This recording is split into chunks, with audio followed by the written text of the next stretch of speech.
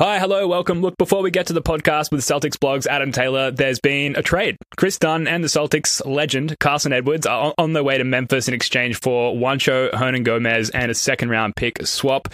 Joe is on the call to break it all down. Joe, how you doing, sir? Good.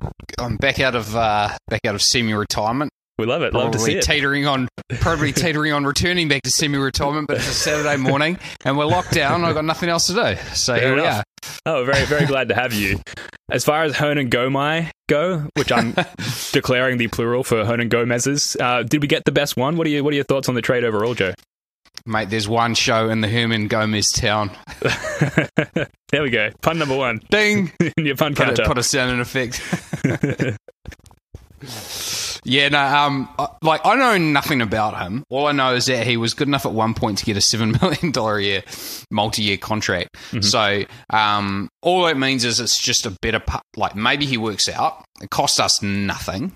Although I was kind of hoping, before we signed Schroeder, I was kind of a little bit I wonder how Chris Dunn will go. But realistically, Carson, he's done. And, he'll get one more shot. And then that'll be it for him in the NBA. And then, so we gave up a second-round pick swap, really, for it. And I think it gives us better change. It just frees up a roster spot.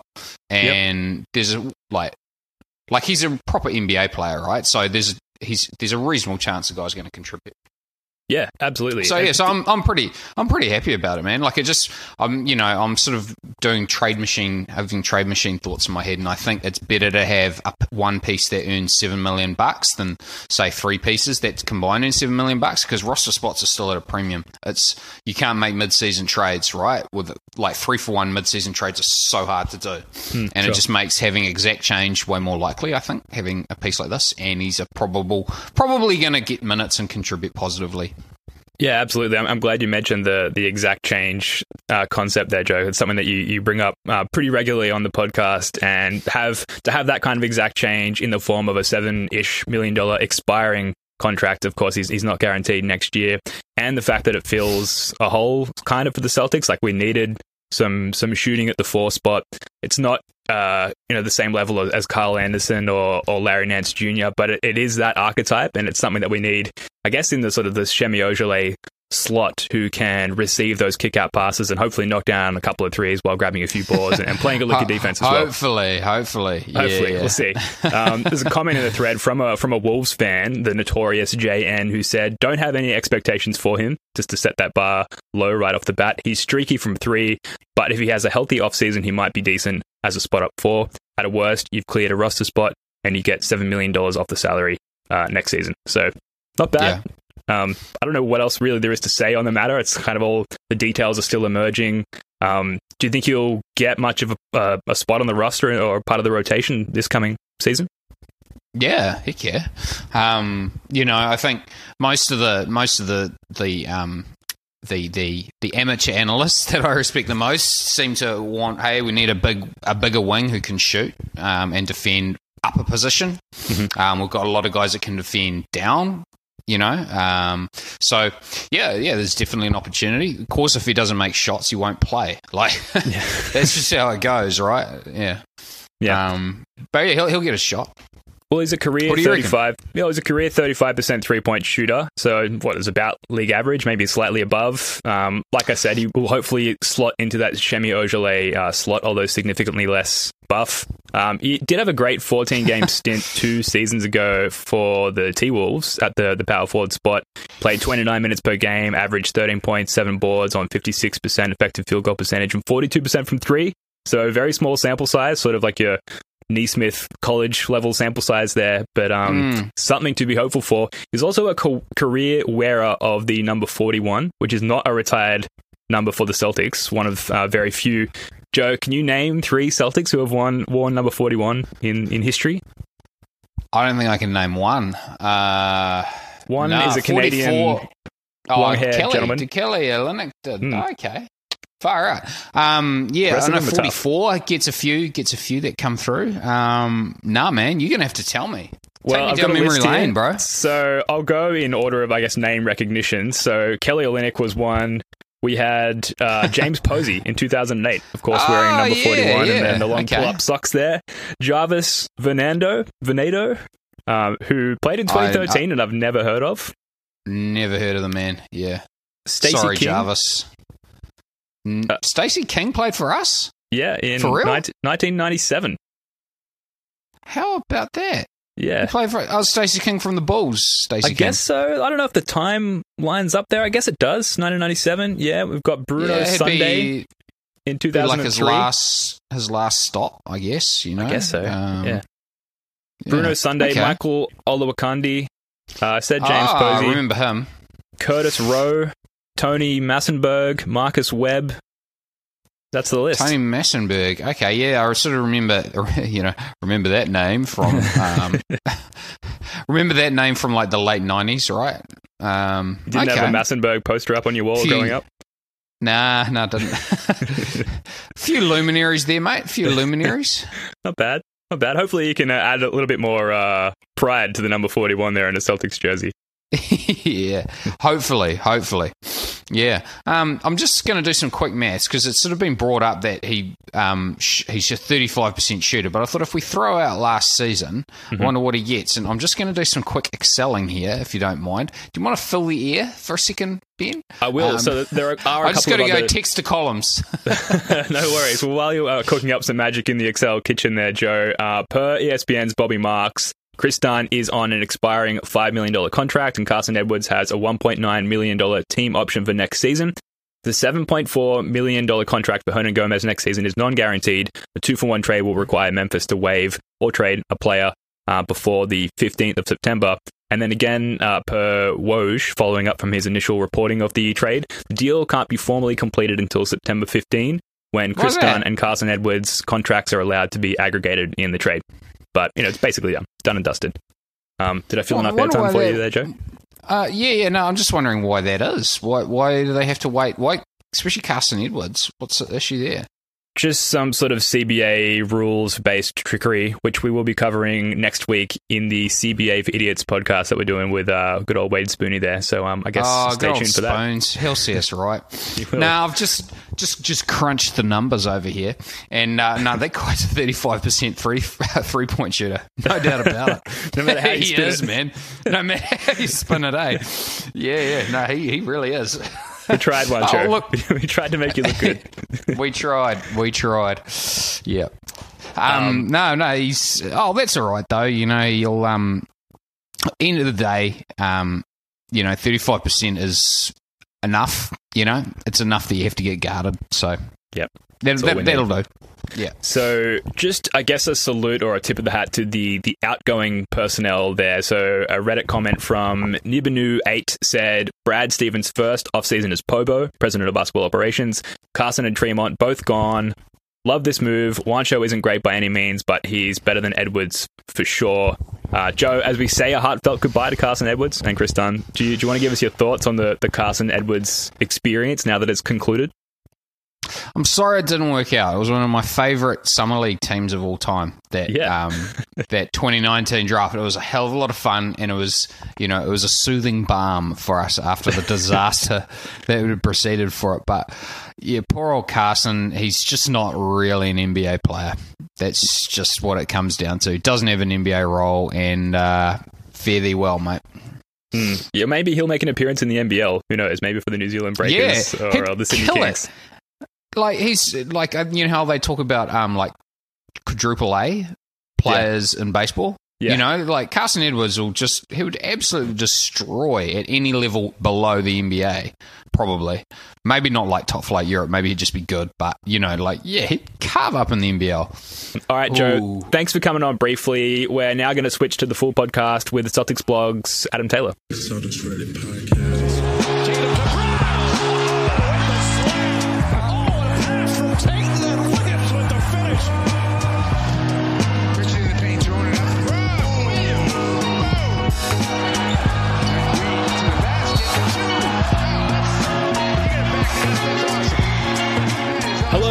welcome to the Celtics Reddit podcast. Ben Ballas here. Thank you for joining us. Hope you're doing well.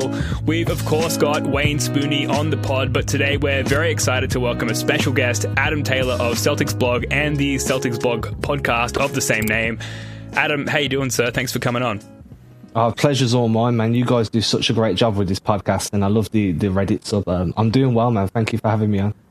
Oh, thanks, man. We're very happy to have you and appreciate the kind words. Now, we're going to get to some takes from the people of Celtics Reddit a little bit later and get Adam's reaction to said takes, but we'll start with something a little bit more pressing, and that is Jason Tatum.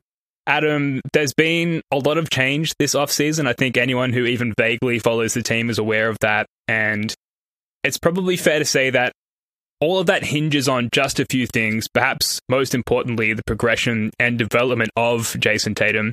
Is it fair to say that none of the changes we've seen this offseason so far matter if Jason Tatum isn't who we think he is, i.e. a genuine superstar? I think that these changes have been made to... so the way I look at it is you need that internal development from Tatum. You need him to be able to read and react to double teams better, to be able to orchestrate plays out of pick and roll scenarios better. You need him to be able to understand secondary and tertiary reads rather than just... He's very comfortable spotting an open route one guy, but when that passing lane is shut down by the defense, that's where he becomes a bit more delayed in his ability to process what's going on around him and make that secondary or tertiary pass. So to me, that development there is the key development. Now, if he hasn't got that yet, if he's still working towards that, because he's still in his infancy of developing as a playmaker, then the other guys like the Dennis Schroeder acquisition, the Josh Richardson acquisition, I think that goes some way to bridging the gap while that development continues to take place. So I wouldn't put the successes and failures of the season solely on Tatum's shoulders in terms of development. But I think if we do want to class him as a superstar, that passing ability and that reading of the game definitely needs to take another step forwards or two step forwards before he's a genuine superstar, in my opinion. Adam, if you don't think he can make that step to genuine superstar, do you think that the moves we made are even more important to get that flexibility so perhaps we can add sort of that third, maybe a little bit better than Drew Holiday type piece?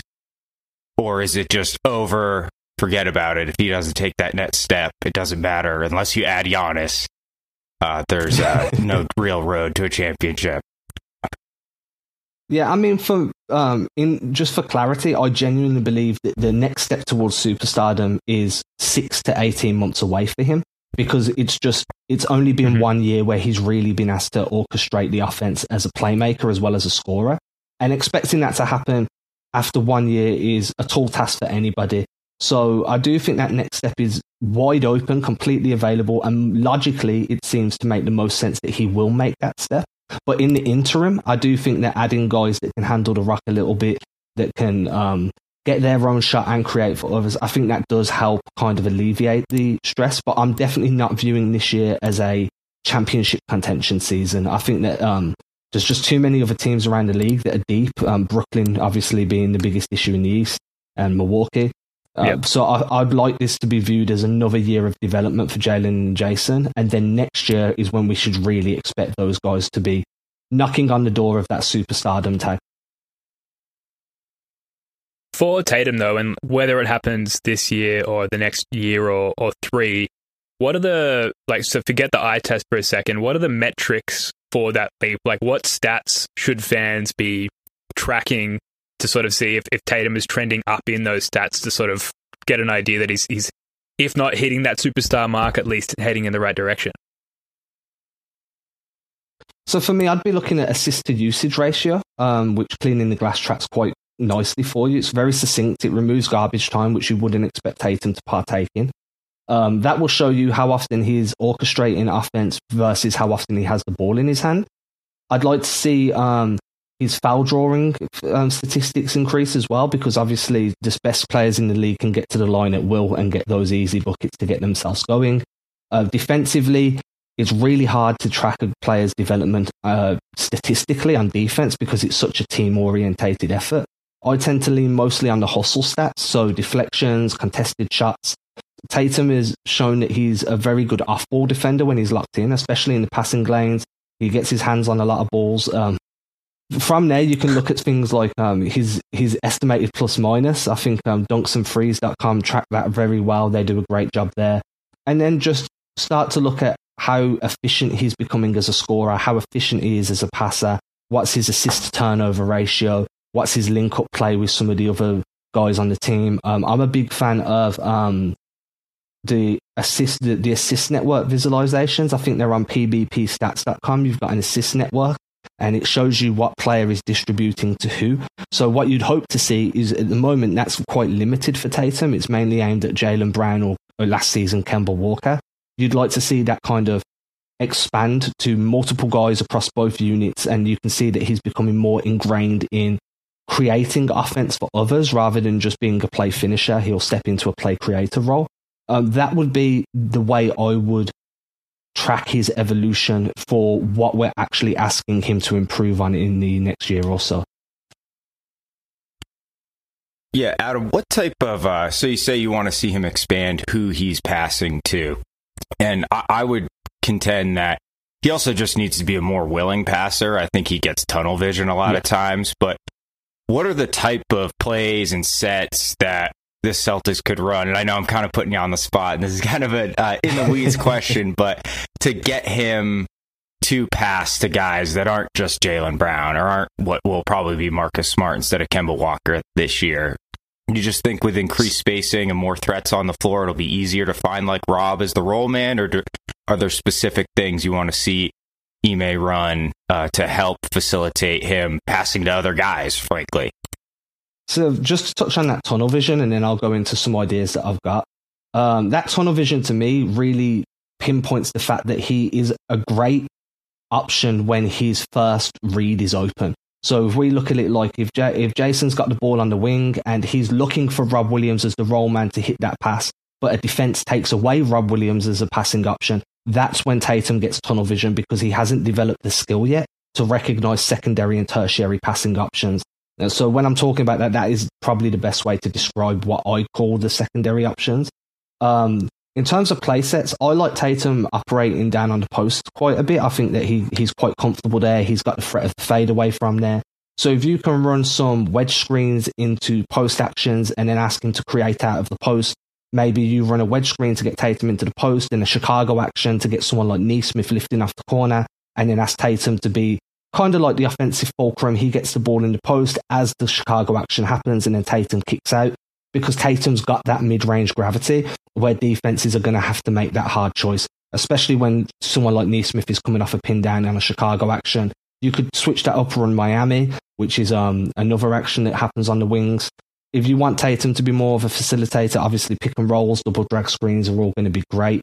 I wouldn't mind seeing some flex opportunities for him, getting people to run flex screens for him, asking him to cut baseline and then redistribute the ball on wraparounds. There's so many options that you can develop for him that will give him route one passing lanes where the first option should be available. But again, when that option is taken away throughout the season, that's where we're going to see how much development he's made there. It also, obviously, with the Tatum scoring the bag that he's got, if you run these plays and are shooting opportunities there, then you're just giving Tatum more and more chances to get his buckets and start feeling the game his way. And the more he scores and the more consistently he finds the bucket, the more the defense is going to hone in on him, and those passing opportunities are going to continue to open up. Yeah, I got two follow-up questions there. So, like you mentioned, like the Chicago set and the Miami set as well. Is there anything that you know about Ime Udoka where he might be more prone to running certain sets like that, whereas Brad wouldn't have been as prone to run that kind of offense? And subsequently, the follow-up question is, where can fans like myself, and I'm sure others listening, go to learn more about those play styles and those play calls? Because I don't think that's necessarily something that like sticks with sort of like your tier 1 or tier 2 basketball fan to know that sort of level of offensive play knowledge. Yeah, of course. And these plays, I made sure to say ones that were very easily findable, very easily searchable, simply because they're two of the most common sets ran in the NBA. So in terms of Ime Udoka's playbook, I actually haven't got much idea of what we're going to expect. It's an anomaly to me. Now, there is another guy on Celtics blog, Adam Spinella, and he's a head coach of a team himself, and he's been diving into some of the teams that Ime's been working with, and he's kind of doing a proposed playbook of what to expect from Udoka. That should be out in a week or so on Celtics blog. I highly recommend that people check that out. That sounds awesome. Great. For me, when I'm doing any film work, if I'm looking to learn about things, what I tend to do is I use Half Court Hoops, which is a paid newsletter of $5 a month. That's Gibson Piper, if you guys don't follow him, one of the best X's and O's minds in the planet. The Basketball Playbook on Medium is a free resource that details all of these plays, from something as simple as a 45 cut, which is just a cut from the wing at a 45-degree angle towards the hoop, all the way through to, I don't know, your flywheel offense, or your 21 sets, whether that be 21 chase, 21 rip through, whatever you want to be. That's a great, the Basketball Playbook on Medium, and I highly recommend that. Great resource. And the final one is learn-basketball.com, which is a paid resource, but it walks you through from the very beginning of how to understand basketball all the way through to some of these advanced sets that we're talking about now, and it takes you step by step. Great. Well, people listening, I hope you're taking notes. This Adam is a wealth of information here. I know I'm going to re-listen to this one already and write down some of these websites that you're recommending, and prepare ourselves for the upcoming season so we actually sound like we know what we're talking about. Spoons, you got yourself covered there, but I got some work to do. Sticking with Tatum here, there's a lot of talk about, the playmaking, I guess, being the obvious extension of his game. Is there another route for Tatum at all? Is it possible just like a jump in his scoring efficiency gets him to that sort of superstardom level? Of course, yeah. I think that there's some guys that can be a superstar based solely off scoring. I mean, Kobe Bryant was never really a playmaker, and he was one of the most loved players in NBA history. I know this is a Celtics podcast, but I think we can all accept the fact that he's a well-liked name within NBA circles for very... Not Celtic circles, but NBA circles as a whole. I can see Mike shaking his head. I think that, being able to get to the line more, we saw that towards the end of the year. It's no shock that as Tatum gets to the line more, he becomes more efficient with his shot selection. He becomes more efficient with how often he's actually hitting his shots, because it gets you in that rhythm, right? I was watching a video the other day where Jan Madar was working with Drew Hanlon, and Drew Hanlon was talking about finding your shooting pocket. And that made me think, like, hey, when you're at the free throw line, you naturally go into that shooting pocket. So the more you do that in a game, the more your muscle memory remembers, hey, this is where my shooting pocket is. When I'm pulling up off the dribble, the ball's going to be here every time, and my mechanics and my rhythm are all going to flow. And I think that's a knock-on effect of actually getting to the line during games, teaching your body, this is where I need to pick the ball up, and my mechanics are going to, I can work through my mechanics at a much quicker rate. I haven't done the numbers yet, but I'd like to see how that tracks with Tatum's scoring efficiency on games where he gets to the line above 5 times versus when he's not at the line 5 times, which would be 10 attempts, obviously. I think that probably has a coincidental knock-on effect that people don't look into. And then obviously just shot selection. I think quality of shot selection is huge, especially for Tatum that has such a deep range and such an array of hot spots across the floor. Having him settle is the worst thing in the world, because he's so deadly from so many different spots on the floor. You want him to be more confident putting the ball on the floor and getting to those spots. Finally, I know I'm rambling on here. His handling transition is quite weak, in my opinion. I think his handling in isolation situations, in half-court situations, is more than acceptable. But if you watch him run the break, if he's got the ball in his hands, the dribble's quite loose, it leads to turnovers, it leads to really messy gather steps, and he can really, that's where I feel he's knocked off of his rhythm quite a lot. So if he can learn to either not run with the ball in his hands at speed and just be an outlet option, a play finisher option, or develop stronger handles or run at his own speed, that's going to open up a lot more as a playmaker and as a scorer in transition opportunities. And just to kind of piggyback on that, and first, that's a awesome point by Drew Hanlon. I guess there's a reason he's a trainer for tons of the best players in the NBA. Yeah. Huh? Do you think, this kind of, two versions of Tatum's superstardom, right? The passing version, which I'm obsessed with. I focus on Tatum's passing, at a probably borderline insane level. Or like, hey, he just becomes like, he's scoring 33 super efficiently. He didn't do that in the second half of the season, but I mean, do you think he was close to superstar level after sort of that trade deadline when he started just ripping off 50-point games? Or do you think he still wasn't quite there in the second half of the season? No, I think we were seeing a version of Jason Tatum that's going to become the normality. At the moment, those games are becoming more frequent, and they're not so much the rule at the moment. They're still an exception based on this season. But I think that those are flashes of what prime Tatum is going to be at the floor of his prime, if we know it. I think that when I'm talking about his passing, one play that sticks out to me is that, Mad, you remember when the ball was going out of bounds? I can't remember who it was against, and he had that wraparound spin pass behind the back. To Time Lord. Like, to me, that just shows such a high ceiling in terms of play recognition, floor, and understanding where everyone is on the floor, and quick decision making, that I just cannot imagine a world where his playmaking doesn't take these steps over time. I do think that we saw close to superstar Tatum after the trade deadline, and it's very funny because that's 2 years in a row where his game has just gone into another stratosphere after the All-Star game. I think that gives him more confidence. He plays with a bit more of a swagger after he's been named an All-Star, and I think he feeds on that as well. Obviously, just from watching the way he plays, the way he conducts his interviews. So I definitely think that we are starting to see the very beginning of Tatum reaching that superstar mountaintop. Yeah, there's almost parallels between how he trends upwards within a single game and also how he trends upwards within the course of a regular season. It takes him a while to ramp up throughout the season. Also doesn't typically score particularly well within the first quarter of a game. So maybe something for him to address there. It needs to sort of score more efficiently and effectively throughout the course of a game, including the beginning of the game. We don't have Avery Bradley anymore to go out and score the first 5 buckets for the Celtics. We need someone to score those buckets for us.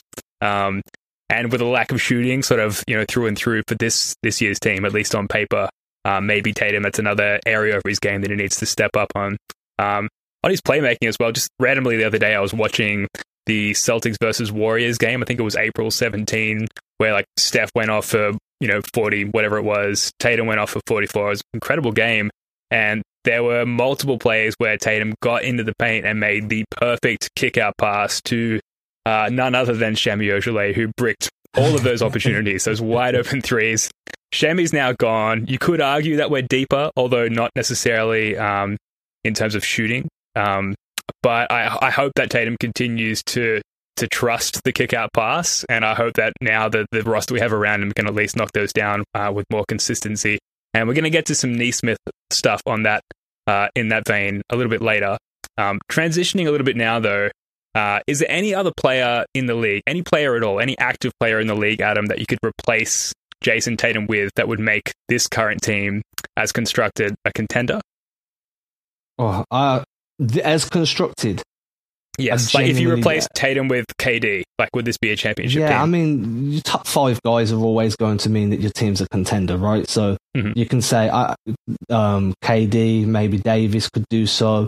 You could look maybe LeBron, even at his age, if you're classing him as a top 5 guy still, then he could. Harden probably could. We've seen Kyrie not be able to do that, so we can completely write him off from the get-go.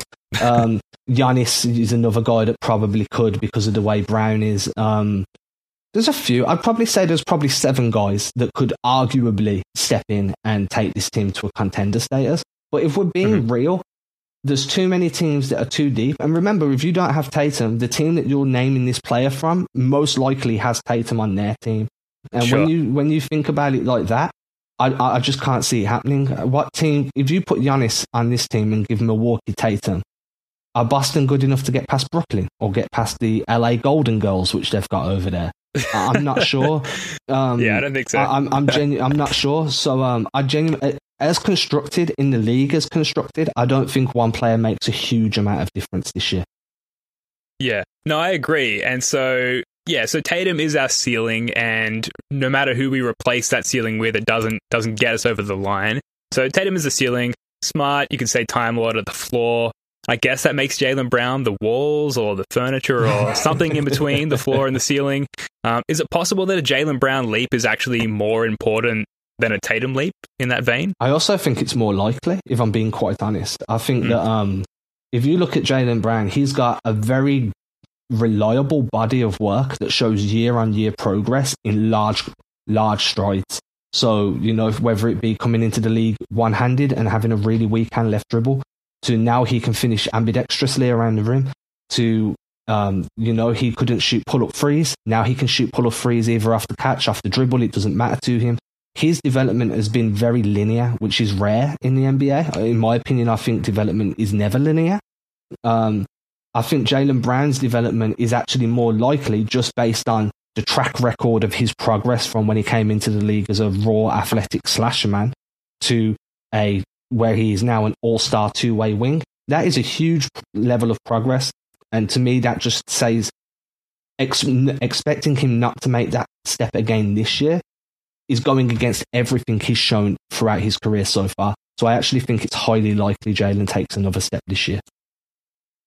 That's interesting, because what I actually wanted to ask you about Jaylen is, are you concerned he might actually take a step back? I mean, he shot 50% from mid-range on some absolutely insanely difficult attempts, and his shot mix changed in the second half of the season. He traded those mid-ranges in for threes, which is something I supported. He actually became less efficient. His true shooting went from 59 to 58.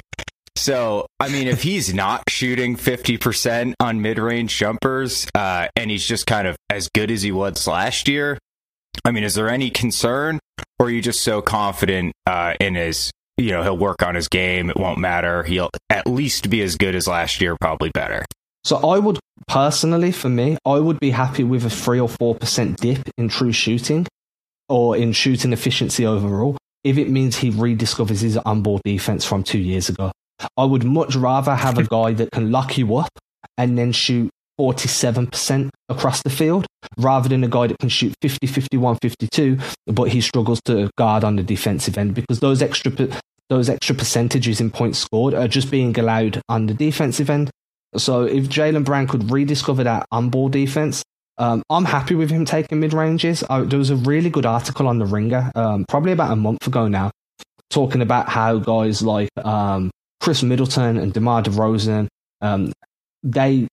they buck the trend of this analytics movement where mid-range is the devil and you should avoid it at all costs. Because the fact of the matter is, defenses are set up now to guard the perimeter and the rim. There is so many available looks in the mid-range that having someone there that is confident and consistent benefits you, especially in the playoffs when it's a half-court based offense and that mid-range is just begging for people to get in there and take their shots from there.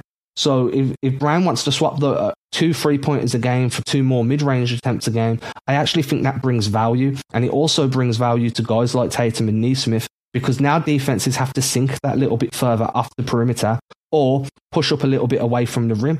So either Tatum and Nesmith are going to feast, or Rob Williams is going to feast down low, because there has to be some form of, what's the word I'm looking for here? Compromise on that defense to deal with that mid-range threat from Brown. So I'd happily see him step back into that mid-range, but for me, it's that defense that's most important. Interesting. So much to look for in this upcoming season with Tatum and Brown. And Adam, you've given us plenty of homework. Like I said, already going to listen back to this first segment and jot down all of those websites and resources you recommended, so we can get prepared for this upcoming season. We're going to transition again slightly now. There's been a pretty relevant post, actually, just a total coincidence, on Celtics Reddit by a user, Was David, titled, "For non-US residents, why the Celtics?" Spoons, not intending to exclude you here, mate. Adam, to what extent are you a fan of the team? And of all teams, why the Celtics? So I do cover other teams from time to time, but I've grew up a Celtics fan from probably about 6-7 years old, maybe a little bit older than that. Growing up here in the UK, when I was young, there was no basketball. It's soccer. And I've always been the guy that's, that annoying one that's like, hey, if everyone else is doing this, I don't want to do it. So soccer for me was always like that. It was just ubiquitous here. It gets pushed down your throat consistently. And I remember we had, this is how long ago it was, we had a new terrestrial channel. So a channel that wasn't on cable, it was free to own, launch, and it was Channel 5. very aptly named. And they started playing one basketball game a week, and they used to iterate between the Chicago Bulls, the LA Lakers, the Boston Celtics, and the 76ers. And it was whoever had the best game that week, like the most enjoyable, they would throw on TV on a Friday afternoon. And I started watching them with my mum. And, you know, you had Jordan and the Bulls with Pippen and Rodman, and they were just dominating everybody. And that was great to watch. But then you had this Celtics team that was getting their butts spanked constantly. They just weren't that good of a team. And again, it was that thing where I'd go to school and people would be like, the Chicago Bulls are amazing. Oh, the LA Lakers are great. Oh, the 76ers are so good. And I'm like, that's it, then I need the Celtics. I don't want it, and I don't want to be like everybody else. And from then, I got really into the Celtics. Obviously, growing up, there was no internet, so I never got to understand box scores. I didn't really understand much more than a double dribble, rebound, scoring, assists. It was very much just a base level casual fandom for a very, very long time. Going to high school, I'm playing basketball daily. I'm playing I'm playing for the city. I'm playing for the country youth team. League Pass comes around, so I start watching more and more. But it's still a very casual level. I understand it a bit more now because I'm playing. But yeah, I got into it around about 1994, 95, and then I followed the Celtics as like my team in a way. Since then, all the way through till we're in 2021, so it's been a long time. Wow, yeah, and I can imagine. Sorry, Spoons, after you. No, go ahead, please. I can imagine the temptation there in 1994. I mean, I guess Jordan was technically retired at the time, but I know a lot of my friends at that period of time all became Chicago Bulls fans. For me, my dad played touch footy, rugby when I was growing up, and Larry Bird just looked like all of his Aussie mates that we'd see down at the footy club after the game, and that was enough to make me gravitate towards the team. It's just interesting, the sort of things that can sort of make you choose a team from so far away, and particularly when there's far more appetizing and I guess dominant teams around at the time. Spoons, did you have something you wanted to add there?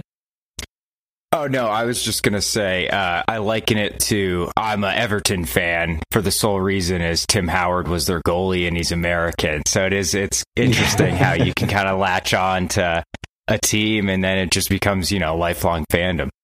Yeah, it's crazy, and you resonate with them as well. Like, I find that every team plays a very specific way, and I've always been about hard work and grinding. So the Celtics' hard work defense kind of really resonated with me as I got older.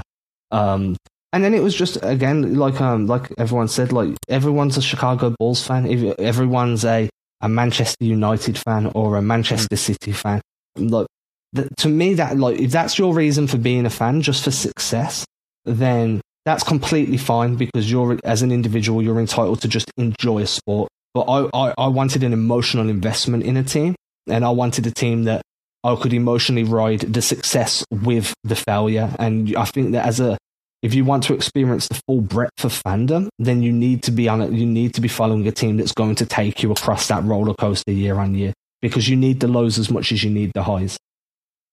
Yeah, absolutely.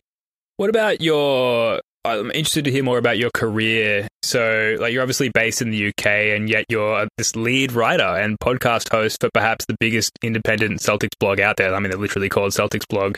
How did you go from a Celtics fan in the UK to it being in such a prominent position in Celtics journalism like you're in now?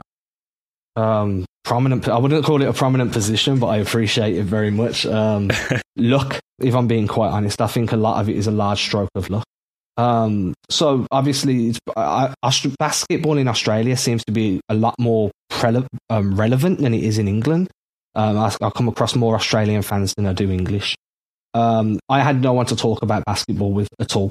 My daughter had been born, so I weren't really socializing as much, because obviously family life becomes a thing. And I just opened a Twitter account and started tweeting about the Celtics, started writing blog posts that nobody read, recording podcasts that nobody listened to. I'm familiar with that part. For a long time, I was getting 10 downloads on a podcast and 6 reads of an article, but I never did it for making money or being a journalist or whatever. Was never why I did it. It was just because, hey, I want to talk about basketball, and if someone reads this, even one person, and I get a conversation out of that, then that's fulfilling my need to talk about the Celtics. And then over time, people started reading the stuff. My downloads were started climbing, just consistency. I started writing for some other outlets. I remember I was at Hoops Habit with Fansided for a while back in the day. And I just emailed Celtics Blog one day, like, hey, this is everything I've ever wrote on a link. This is everything I've ever said on a podcast on a link. I would love to write for you in any capacity, should you have an opportunity available. Jeff, who runs Celtics Blog, got back to me. Obviously, at the time, there wasn't any positions. And I just continued to work. And then every so many months, I would just check in. Hey, this is what I've done since the last time we spoke. If there's any other position available, I'd be super grateful. Eventually, probably a year down the line, they reached out to me like, hey, there's a position, like it's to come on as just a contributor and, write whenever you want. If you don't want to write, that's fine too. So I did that. At the same time, my Twitter following's growing and blah, blah, blah. And then from there, I just worked my way up into a consistent contributor to a lead writer, took over their podcast, landed some awesome guests over the time. And then obviously with that consistency, your social media platforms begin to grow, and then other websites begin to take notice and opportunities begin to open doors for you. Definitely difficult being from the UK. But I genuinely believe that the NBA is an international brand. I genuinely believe that social media has got rid of distances and borders in between countries. And I do have the occasional people that are like, you're English, you don't know what you're talking about, so we're not going to read or listen. And that's fine. That's completely fine. But then I have other people that appreciate the fact that I have that different opinion because I'm removed from the city and I'm removed from the culture of Boston sports in terms of geographic location and upbringing. So it's been tough, but it's probably been about 4.5, 5 years now, maybe a little bit less, but it's been a heck of a ride. Yeah, it certainly sounds like it. It's been really fun to follow you. I think, like, me being in Australia and seeing you get to where you started and where you are now in the UK, like there's a unique appreciation from other overseas fans, I think, to see the rise of someone in your position. So really respect the hustle. Like you mentioned, you've had some good guests on your podcast, and I've listened to all of them. Like you had Gordon Hayward on, you had Kendrick Perkins on. You're obviously a fan of the team. Like, thinking about how I would feel in that situation, I would be petrified talking to Kendrick Perkins, talking to Gordon Hayward. You're obviously more professional than I am, but like, can you talk me through like how you like let's be honest, like how do you prepare yourself for that moment, and how do you maintain your composure through those interviews? Because I'd be absolutely shitting myself if I'm being honest. Yeah, for real, dude. Like, have you ever seen the film Cool Runnings? Yeah. Yeah. So you know that scene where he's in the mirror and he's like, I see pride, I see power, I see a bad mofo that won't take no crap. Like, I have to give myself one of those talks because you're like, Kendrick Perkins was probably the most nervous I've been for any interview. Sure. And like, it's been set up. It's 10 minutes until go time. And I'm looking in the mirror like, you need to stop sweating. You need to, stop stammering, because this is like, Perk will call you out if you say something wrong. And the last thing I want is to not have the opportunity to interview him again in the future. And then once the camera's on and you're talking and stuff, I try to treat every interview like I'm just asking you questions at a bar. And, I keep it professional. I try not to let it become like, oh my God, Kendrick Perkins, can you tell me this? I try and keep it to a certain level of professionalism. But at the same time, I want to develop a relationship with you that I can hit you up in the future and be like, hey, Kendrick, do you want to jump on today? And, you feel like, hey, Adam treats you well. He acts professionally. Hopefully they'll say yes in the future too. But man, I'm scared. Usually my palms are just dripping. I just try to, but you only see my face on the camera, so you don't see the rest of me trembling. That's right. That's great. Adam, one thing I'll say, being that far away from Boston sports culture is a good thing. Trust me, it's terrible up here. You should hear that. You should hear the sports radio. I mean, it would drive you insane. Do you actually think the COVID and the lack of access for all of kind of the domestic folks covering the team has kind of been a benefit for you, though? Because you've sort of leveled the playing field for someone who's, thousands of miles away covering the team. Oh, for sure. I mean, for me personally, I never actually got much access to the Celtics post games interviews and stuff, but that was fine because they're usually at 3 a.m. my time. But what I did get was I got access to pregame quite consistently. I was getting access to, anytime there was a big like national press conference, I'd have media access there. Shockingly, other teams show me quite a bit of love. Like the Dallas Mavericks show me a lot of love, and I don't know why. So, I was sitting in on Luka Doncic interviews post game and being there for stuff. Like, it really did level the playing field, because now everybody with an internet connection that are known to the team and have those credentials to get into those press conferences, well, it's just a click of a button. I no longer have to worry about £600-700 flights across the ocean to try and get an interview with somebody. But the Celtics are a very, very tough team to get in with their media circle in terms of like their PR team. So I wish I had more access than what I did, but I'm grateful for the increased access to what I actually had in the first place. No, interesting. We've certainly found, like, certainly not to that degree, we're not sitting in on any Luka Doncic interviews, but the caliber of podcast guests that we were able to get once the pandemic started just skyrocketed, and we're able to get folks like Abby Chin and just people closer to the team who would never bat an eyelid at, let's be honest, like a fan-based amateur podcast. Suddenly they're available and they're willing to come on and talk to people like this, like us. Abby's so awesome. That's been exciting. She's great. Abby's super nice. Yeah, she's an awesome person. I really like Abby. Yeah, very, very welcoming and accommodating, particularly when it comes to small fries like us. Before we wrap up, though, Adam, we have scoured Celtics Reddit for some hot takes covering the full spectrum, of course. We're going to rattle some of these off, and Adam, we'd love to hear your reaction to some of them. We're going to start with the take from a user called Sea of Wine, which in lockdown has certainly been my habitat, a sea of wine. They go on to say, I want Grant Williams, not a high ceiling, but a competitive player who can guard from 3 to 5 in crucial moments. For Ime Udoka's team is a key player to hold, so to keep on the team. Adam, do you agree with this take? Is Grant Williams a key player for Udoka's squad this year, or is he more expendable? I think the bit where it says can guard 3 through 5 is something I'd vehemently disagree with. I think we've seen him get exposed against quicker fours.